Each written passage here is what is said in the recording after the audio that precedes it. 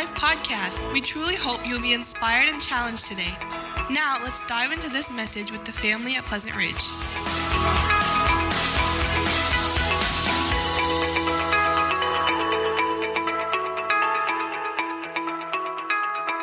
Colossians chapter number 1.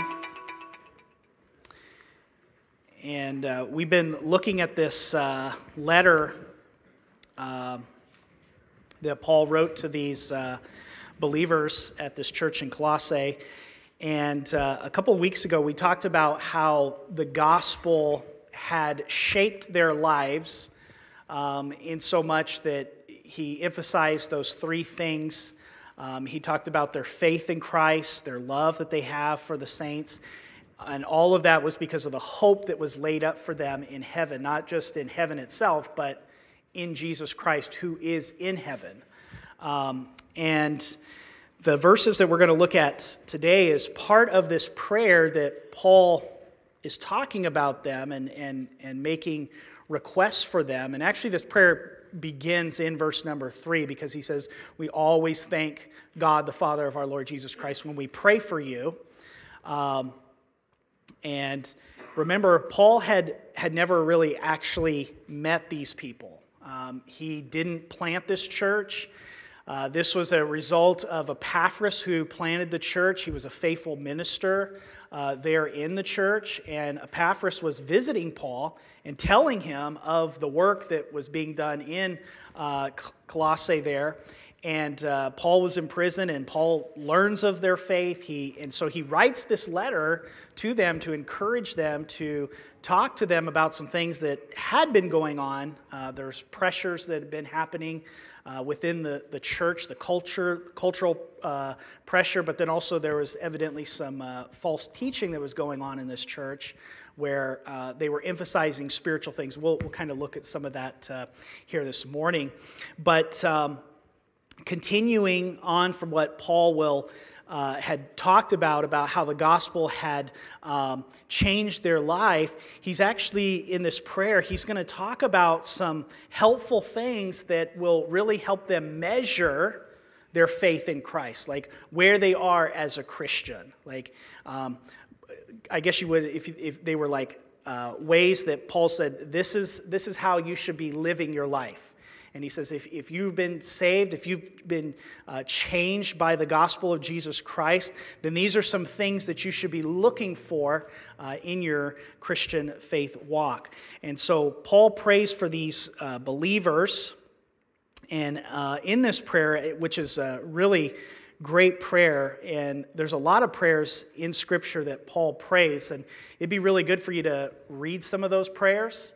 Because, I mean, they're full of theology. They are full of just Christ-centered words that bring life. And it just really shows us exactly what God wants us to do in our lives. And I think it'd be very helpful. But in this prayer,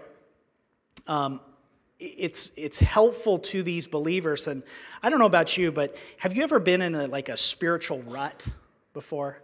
You know what a rut is, right? It's a grave with both ends knocked out, right? Okay, so here is Paul, and he's giving them some things to help them that more than likely they may have been in a spiritual rut, but this prayer is something that I would think be helpful to individuals that might be in a spiritual rut because it just really centers on God. It takes the focus off of self. And it really puts the priorities where they need to be. And through prayers like this one and others that Paul has written down in Scripture, I think we can learn a lot on how to not only pray for ourselves, but we can pray for our families, we can pray for others in the church, because these are scriptural prayers. I mean, these are Holy Spirit-inspired prayers. And I think we can pray these prayers, and this is something that God would definitely use in other people's lives and your own. So in this prayer that we're going to look at today, Paul is going to share his prayer request with them and how he is praying for them, and he tells them this, that they would be filled with the knowledge of God's will so that they will walk in a manner worthy of the Lord, pleasing Him in every way. And in doing that, he's going to give us 4 things that will show us how to walk in a pleasing way to the Lord. And so if you've had an encounter with the resurrected Lord Jesus and you've been born again through the message of the gospel, then there will be evidence in the way that you are walking or should be walking. And this is part of Paul's prayer here to encourage them in how they should be living, to have gospel-shaped lives, that the gospel is continually shaping their life and how they live or their manner of walk. So this is what I'd like for you to take away with you this morning. A life shaped by the gospel will live a life that is pleasing to God. A life that is shaped by the gospel will live a life that is pleasing to God. So let's take note here of a couple things here. First of all, gospel-shaped living is knowing His will. Let's read our verse here. And so from the day we heard, this is his prayer, he's continuing, and so from the day we heard, we have not ceased to pray for you, asking that you may be filled with the knowledge of His will in all spiritual wisdom and understanding, so as to walk in a manner worthy of the Lord.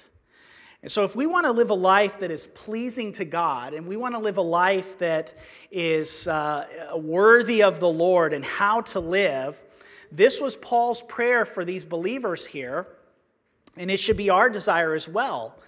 And it should be our prayer that we would be filled with the knowledge of His will, or knowing His will. Notice what Paul says here. He's praying something very specific. He wants them to be filled with the knowledge of God's will. I can't tell you how many times I've talked with people about saying, well, I don't know what the will of God is for my life. I just spoke with the individual, I believe it was last week, on the phone that had contacted us through one of our ads that we run.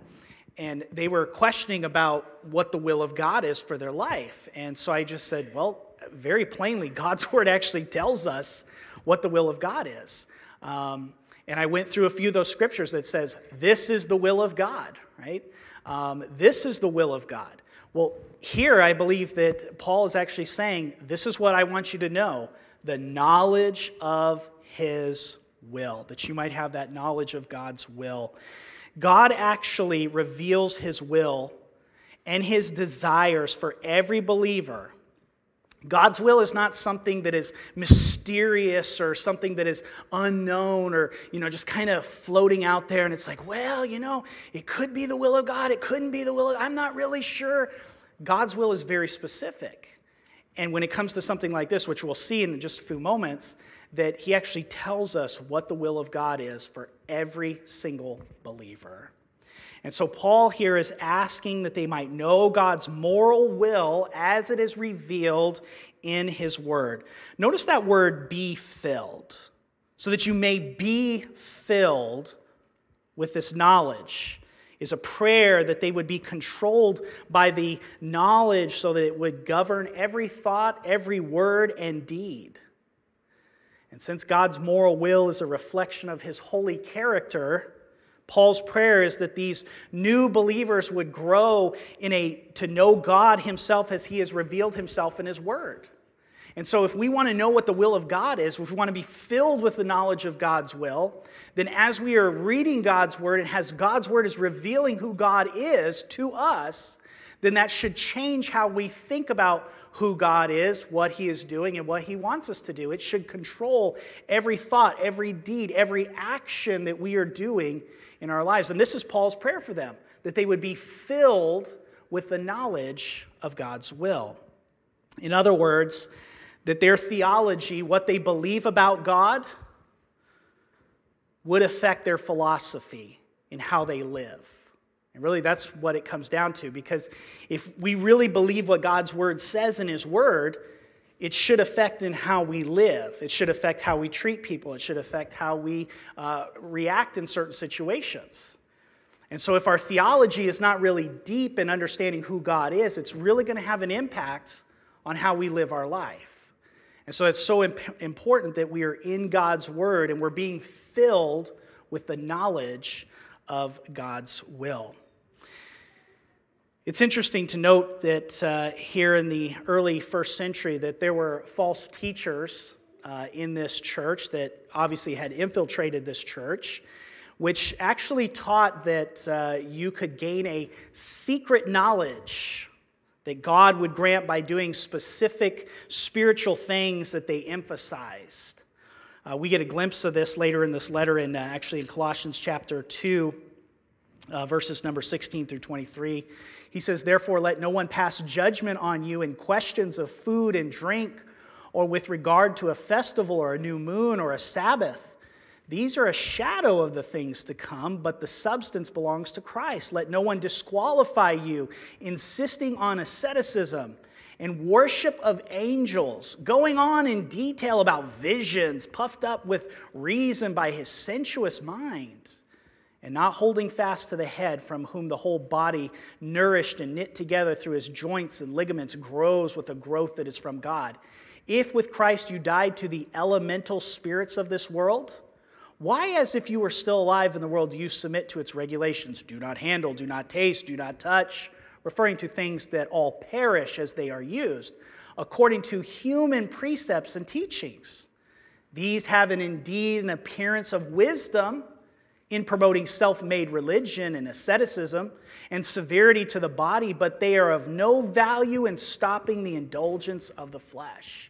And so evidently there were some false teachers in this church that were promoting this spirituality that had nothing to do with God's word, that had nothing to do with Christ, but it was all these external things. It was seeking some extra spiritual revelation or extra spiritual euphoria, whatever it may have been, okay? And I think that that is a problem that's still in the church today. We see that. And I think you need to be aware of that, that if people are teaching things that are extra biblical things, or if you do this way, then you will have this spiritual experience, right? We need to be very careful with that, because a lot of those practices are actually wrapped up in the occult. And so there's a lot of occultic practices that have been brought into the church. And so you need to be very, very careful with what you're listening to or what you're reading, okay? Because we don't want to touch that kind of stuff. And so this is a problem in this church here.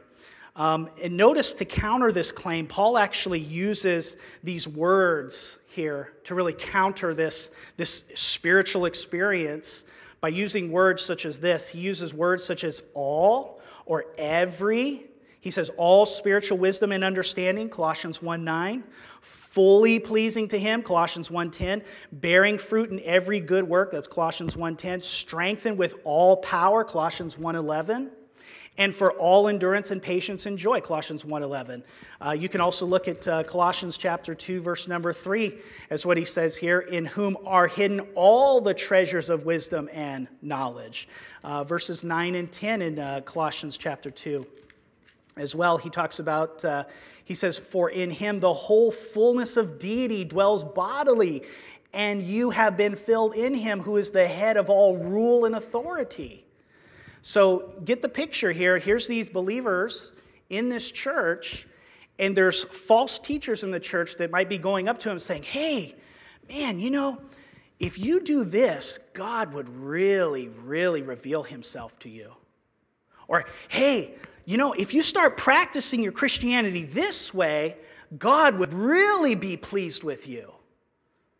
See, that's not true, because we already have all the fullness of God. We have been given everything that we ever need in Jesus Christ, and we have his word. We don't need extra spiritual experiences to experience the reality of who God is as it's revealed in Scripture. We already have the Holy Spirit. We don't need more of the Holy Spirit, do we? No, he needs more of us, right? Okay, so it's very important that we are taking God at his word, and we're seeing what God says in his word, and we're holding fast to Christ, not extra spiritual experiences that will lead us astray, as it had here in this church.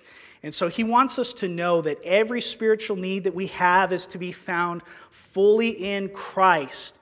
We don't need a revealing of secret knowledge that we've never heard of by doing or emphasizing something other than what God has already given us. Previous church that my wife and I were in, there was a lot of things that were emphasized that were man-made traditions. And in the sense that if you do these man-made traditions, then God is going to be pleased with you. Well, I'm sorry, that's not scriptural, right?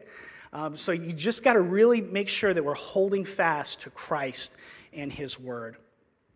I want you to see how Paul is going to emphasize this true knowledge of God's will. Because look what he says here, and he does so with two words. Look at Colossians 1:9. In all spiritual wisdom and understanding. So if we want to know what the will of God is for our life, he says it must happen in two things. With spiritual wisdom and understanding. So first of all, the knowledge of God wants us to, the knowledge of how God wants us to live requires spiritual wisdom. Notice it's not worldly wisdom or worldly understanding. The emphasis is on spiritual wisdom and spiritual understanding. So if you want to know how to live a gospel-shaped life, you are going to need spiritual wisdom and understanding, which come from God's Spirit and stand in contrast to the worldly wisdom of the false teachers, is what he says here in Colossians 2:23, that these have indeed an appearance of wisdom in promoting self-made religion and asceticism and severity to the body, but they are of no value in stopping in the indulgence of the flesh. You see, wisdom we find throughout Scripture is emphasized a lot in the book of Proverbs. Proverbs chapter 9:10 reminds us the fear of the Lord is the beginning of wisdom, and the knowledge of the Holy One is understanding. So what is wisdom? Well, the main idea behind the word is skill. Somebody who has wisdom has a skill. We find it, for example, like the men who were building the tabernacle. It talks about there in Exodus that these men were skilled. They had wisdom in how to do their craft, and they were very wise, and God used that in that way. And so just as a skilled carpenter can take a piece of rough wood and shape it according to a plan into a beautiful and useful piece of furniture, so the wise person then is able to take the rough elements of life and shape them according to God's plan into something beautiful and useful to Him. Spiritual wisdom requires learning about God and how He wants us to live so that our lives will not be ruined by sin, but rather will become a finely crafted product that will cause others to be attracted to the Maker who displays His glory in us. Secondly, the knowledge of how God wants us to live requires spiritual understanding. Wisdom and understanding are somewhat the same, but there is just a little difference. You see, wisdom refers to knowing how God's Word commands us to live, whereas understanding refers to insight, perception, or the ability to discern between things. Understanding enables us to put the pieces of wisdom together in specific situations. Let me give you a good example of this in 2 Timothy 2:7. Paul uses all these analogies, and he's teaching Timothy how the church needs to be shepherded and how the church needs to be taken care of. And he gives these analogies, one of a soldier, he gives one of an athlete, he gives one of a farmer. And then Paul tells Timothy this in 2 Timothy 2:7, "Consider what I am saying, for the Lord will give you understanding in everything." And so the Lord would enable Timothy to grasp mentally the truths of those analogies and put them together so as to gain insight into how he should conduct his ministry. For example, if you go through the book of Proverbs, one that I can really kind of think of, it talks about warning men, right? Be on the lookout, men. You need to watch for the woman that is standing in the street, right? Calling saying, hey, come on over here with me, right? And you need to be very wise. And you need to consider that and understand that there are traps that are set out there, right, that would bring destruction and destroy us. And so that's kind of what Paul is trying to say here. You need to have wisdom as God reveals it in His Word, but then you need to take that wisdom and actually apply it in the life situations that you find yourself in. And so that's how God's Word works. And that's how He speaks to us and uses us. So as we read God's Word, we are given spiritual truths that help us live. This is the wisdom. And the truths can and will shape us if we use them correctly and allow ourselves to be under the authority of God's Word. This is the understanding. And so as we grow in the knowledge of how God wants us to live, the result then is that we will walk worthily of the Lord, pleasing Him in every way. And see, this goes completely contrary to what these false teachers were promoting in this church. They were teaching, well, if you just do this, if you just worship this way, if you just maybe do it like this, or if you do it this way, or you do it that way, then you will have spiritual understanding. Then you will be enlightened with knowledge. Well, that's not what Scripture teaches, right? They were moving away from Scripture. The other thing you need to be very careful about is when people use Scripture and they twist it or they pervert it to say something that it's not saying. That's why it's so important that we know our Bibles, that we know what the Word of God says, okay? So the gospel-shaped living is knowing His will. How do we get to know His will? It's through wisdom and spiritual understanding as it is revealed to us in Scripture. Here's the second thing. Gospel-shaped living is worthy and pleasing to God. The knowledge of God's will leads to a walk that is worthy and pleasing of the Lord. The result of all biblical knowledge, then, should be godly conduct. And the primary motive for godly conduct is not that we can live a happier and better life, although I believe that that is a result of it, right? But rather that we please and glorify the Lord. Notice what Paul says here, verse 10. So as to walk in a manner worthy of the Lord, fully pleasing to Him, bearing fruit in every good work and increasing in the knowledge of God, being strengthened with all power according to His glorious might, for all endurance and patience with joy, giving thanks to the Father who has qualified you to share in the inheritance of the saints in light. Now, before we look at the 4 ways here that Paul says that we can please the Lord, note this thing that he says here, so as to walk in a manner worthy of the Lord. What is that walk? That's our manner of life. That's how we conduct our lives. That's how we live. And Paul says the way that God reveals Himself through His Word should be giving us wisdom in how to live, and it should give us understanding on how to approach the situations in life, and it should affect us so much that it should affect in how we actually conduct our lives of living. That it would bring honor and it would be pleasing to the Lord in how we live and how we walk.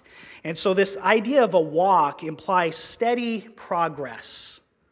If I say I'm going to go to the store and I'm going to walk, I have a certain place that I'm heading towards.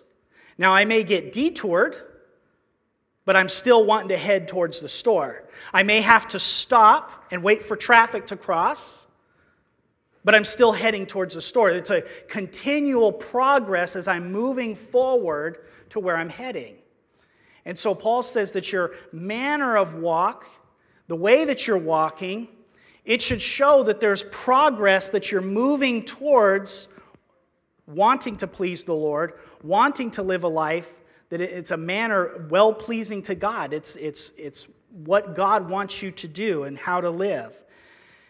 You don't get there by a dramatic spiritual experience or a quick fix, but rather by steady, deliberate, day-by-day growth and understanding through God's Word. It's also a walk that is worthy of the Lord. So here Paul is urging these new believers to live in a way that would bring honor to the Lord, who gave himself on the cross to rescue them from Satan's domain of darkness, is what he says here in Colossians 1:13 through 14. He has delivered us from the domain of darkness and transferred us to the kingdom of his beloved Son, in whom we have redemption, the forgiveness of sins. So in every situation, I believe a good question that we should ask would be, would how I'm acting or responding, would it honor or glorify the name of the Lord? Whatever situation you find yourself in. Could be a tense situation in the home, where maybe you and your spouse are not seeing eye to eye, and there's the temptation of, I want to say what I want to say, right? Or it could be in how we are raising our children, and the children is pushing the buttons, and we just want to make sure that they know who's in charge, right? Or could be a work situation where you may find it very difficult with a person that you're working with. It could be another believer within the church that you're having a hard time with. So the question we have to ask in every situation is, what I'm doing, is how I'm living, is this bringing honor and glory? How I'm reacting, is this bringing honor and glory to the name of Jesus Christ, who loved me, who died for my sin, who's transferred me to light, and I have forgiveness of sins, I have redemption? Is the way that I'm acting being a reflection of that? What would please him the most? Paul's going to give us 4 ways that we can please the Lord in all of this. Now remember, this is a prayer. He's saying to them that this is what you can do to honor and please the Lord. So here they are. Number 1, we please the Lord when we bear fruit in every good work. Look at verse number 10.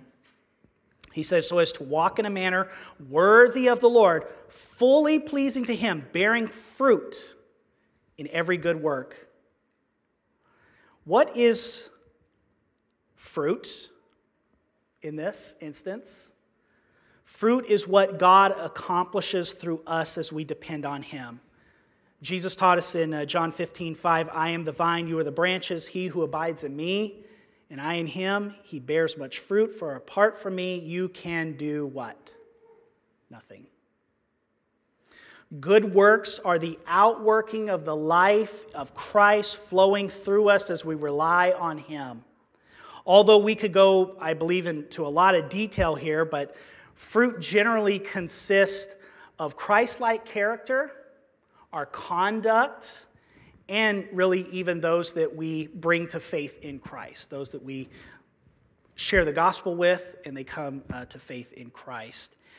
We're saved by grace through faith apart from works, but genuine saving faith inevitably will produce good works, as what Ephesians 2:8 through 10 teaches us. For by grace you saved through faith, that not of yourselves, not of works, lest any man should boast. But then he says, for we are his workmanship, created in Christ Jesus unto good works. And so, while fruit takes time in people's lives, remember, it's a walk, it's a steady walk, right? We're walking towards those things. It takes time. But it's very important that if there is no sign of fruit, a person should question their faith. If there's no producing of good works in a person's life, Christ-like character, Christ-like conduct, how we're living, if there's none of that, you should really question whether or not you know the Lord. Secondly, we please the Lord when we increase in the knowledge of God. Notice what he says here. So as to walk in a manner worthy of the Lord, fully pleasing to him, bearing fruit in every good work, and increasing in the knowledge of God. Now this phrase may mean that we are growing to know God better, or it could mean that we are growing by knowing God better. But either way, I think that there's the idea that we must know God himself. Since God is an infinite being, to know him is an infinite process. You can never plummet the depths of who God is. But there should be a continual pursuit of God. pursuing after Him, pursuing who He is, wanting God to reveal Himself in Scripture to you, to show you who He is. And so you are increasing in the knowledge of God, and this is something that is very pleasing here. And so we please God when we desire to spend time with Him in His Word so that we can know Him better. Notice the connection here, because I like this. The knowledge of God, verse number 10, is inseparably connected here with the knowledge of His will in verse number 9. So you cannot know God, you cannot know God's will apart from knowing God. They're inseparable. So if you want to know God's will, you have to know God. If you want to know what God's will is specifically for your life, you have to be pursuing after God on a daily basis. And then it's in obedience to that will, walking worthy, pleasing Him, bearing fruit, is what He says in verse number 10. In John 14:21, Jesus said this, "He who has my commandments and keeps them is the one who loves me. And he who loves me will be loved by my Father, and I will love him and will disclose myself to him." And so if you want to get to know Jesus better, then obey Him. He only reveals Himself to those who obey Him. Thirdly, we please the Lord when we are strengthened with His power for endurance and patience. Now, I love this, because I love this when you break this down here. Notice what He says here. This is something that is pleasing to Him. This is a manner of walk that is worthy of the Lord. And what is it? Verse number 11. "Being strengthened with all power according to His glorious might for all endurance and patience with joy." So what Paul is saying here, look at the word strengthened, okay? This word strengthened is used in its present tense, not past tense. It's present tense. In other words, He wants you to have strength now, today. And guess what? Tomorrow, He wants you to have strength. The next day, if God so desires for you to live another day, He wants you to have strength. So this is present tense. He wants you to have strength for today. So He says strengthen. This tells us that we, as the feeble creations that we are in need for a continual infusion of God's power. Then He says this, all. We are strengthened with all. All power points to the fact that it is an unlimited supply. Do you need strength for today? Yes, I do as well. But did you know that God's strength is an unlimited supply?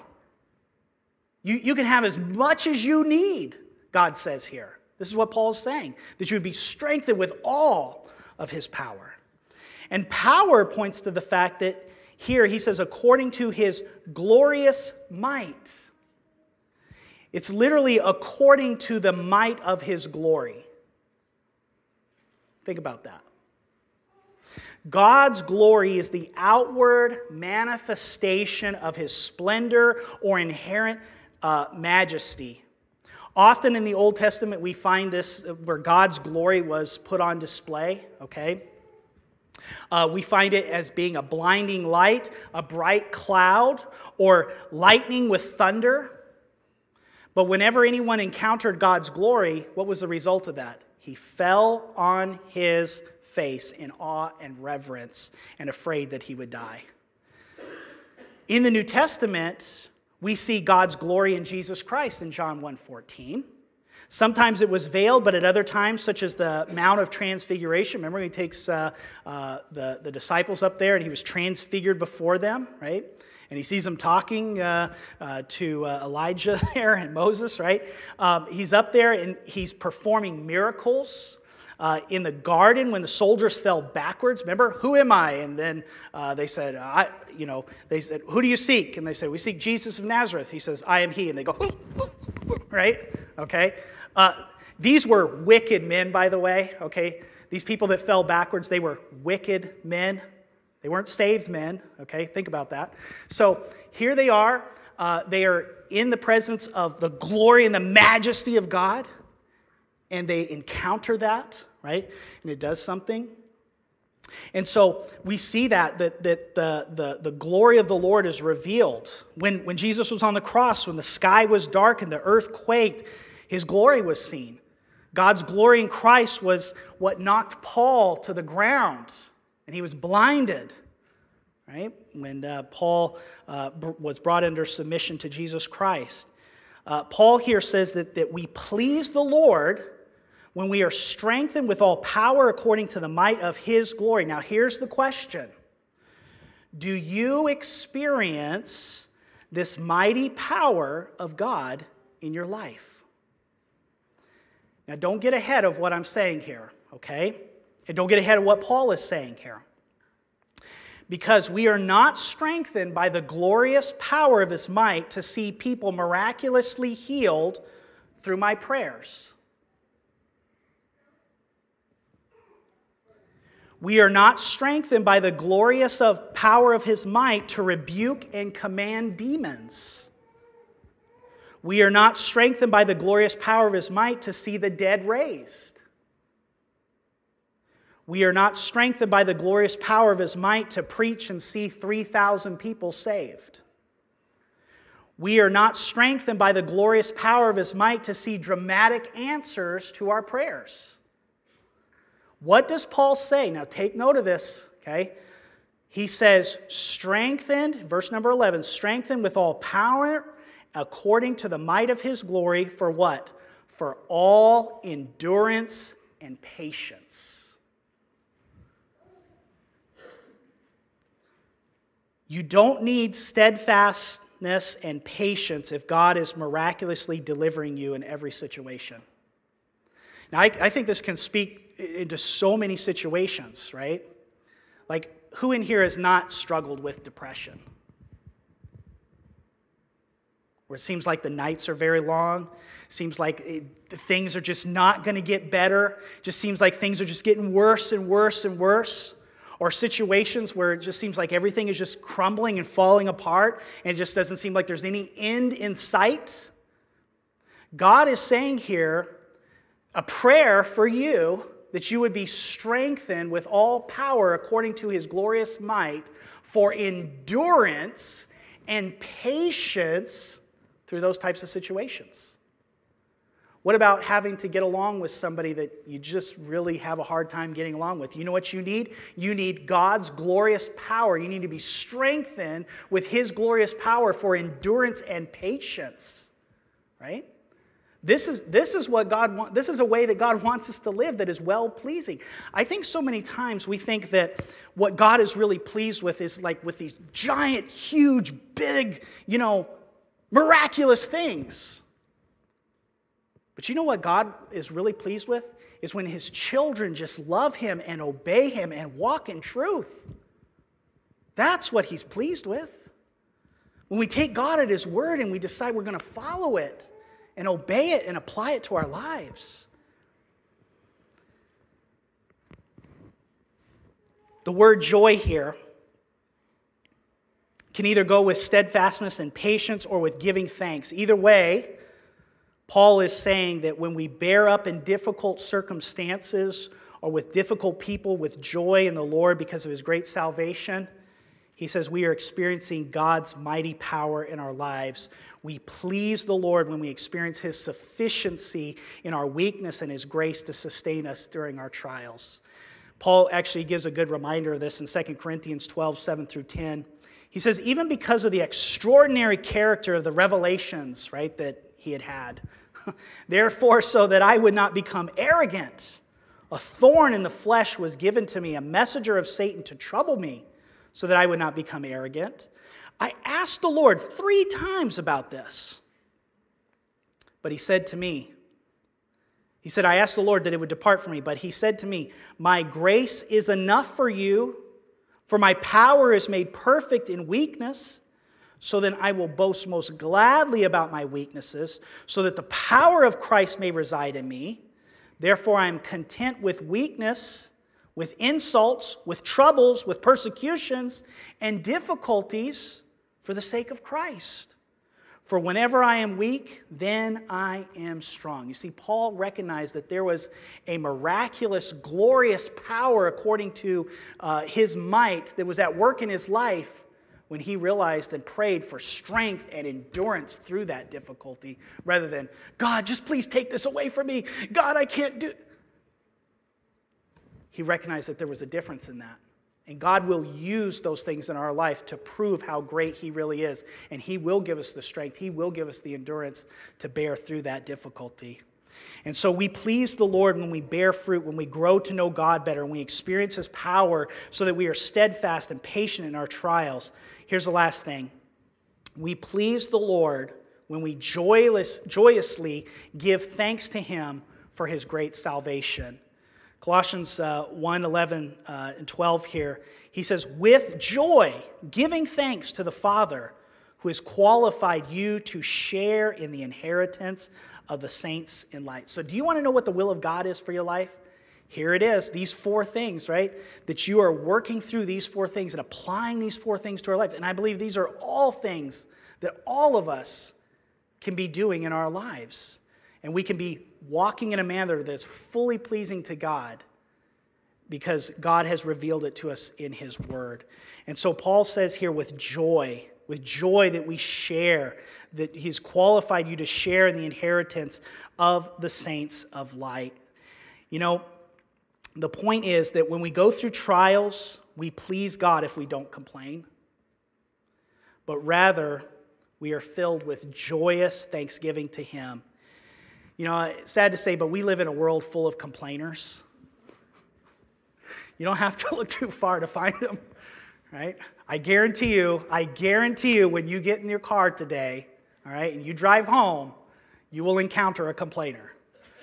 They might be the one driving the car, it might be the one sitting next to you, sitting in the back, but you will encounter a complainer, okay? Let's not complain, right? But let's rather be joyful about what God is doing in our life and be thankful that we are saved. I mean, really, what do we have to complain about? What do we have to complain about? God has mercilessly saved you from your sins. He's redeemed you. He's given you life. I mean, what do we have to complain about? Is it really that big of a deal? I mean, you're not going to hell. Do you have any room to complain? We don't. So let's not complain. Philippians 2:14 through 15 says this, do everything without grumbling or arguing, so that you may be blameless and pure, children of God without blemish, though you live in a crooked and perverse society in which you shine as lights in the world. How do we develop this attitude? Well, Paul's answer is to set your mind on the fact that the Father has qualified us to share in the inheritance of the saints of light. Remember the gospel. Remember that Christ has saved you. Remember the fact that God has graciously forgiven you of all your sins. Remind yourself of that. And I believe it'll help us not to do that. Let's pray together.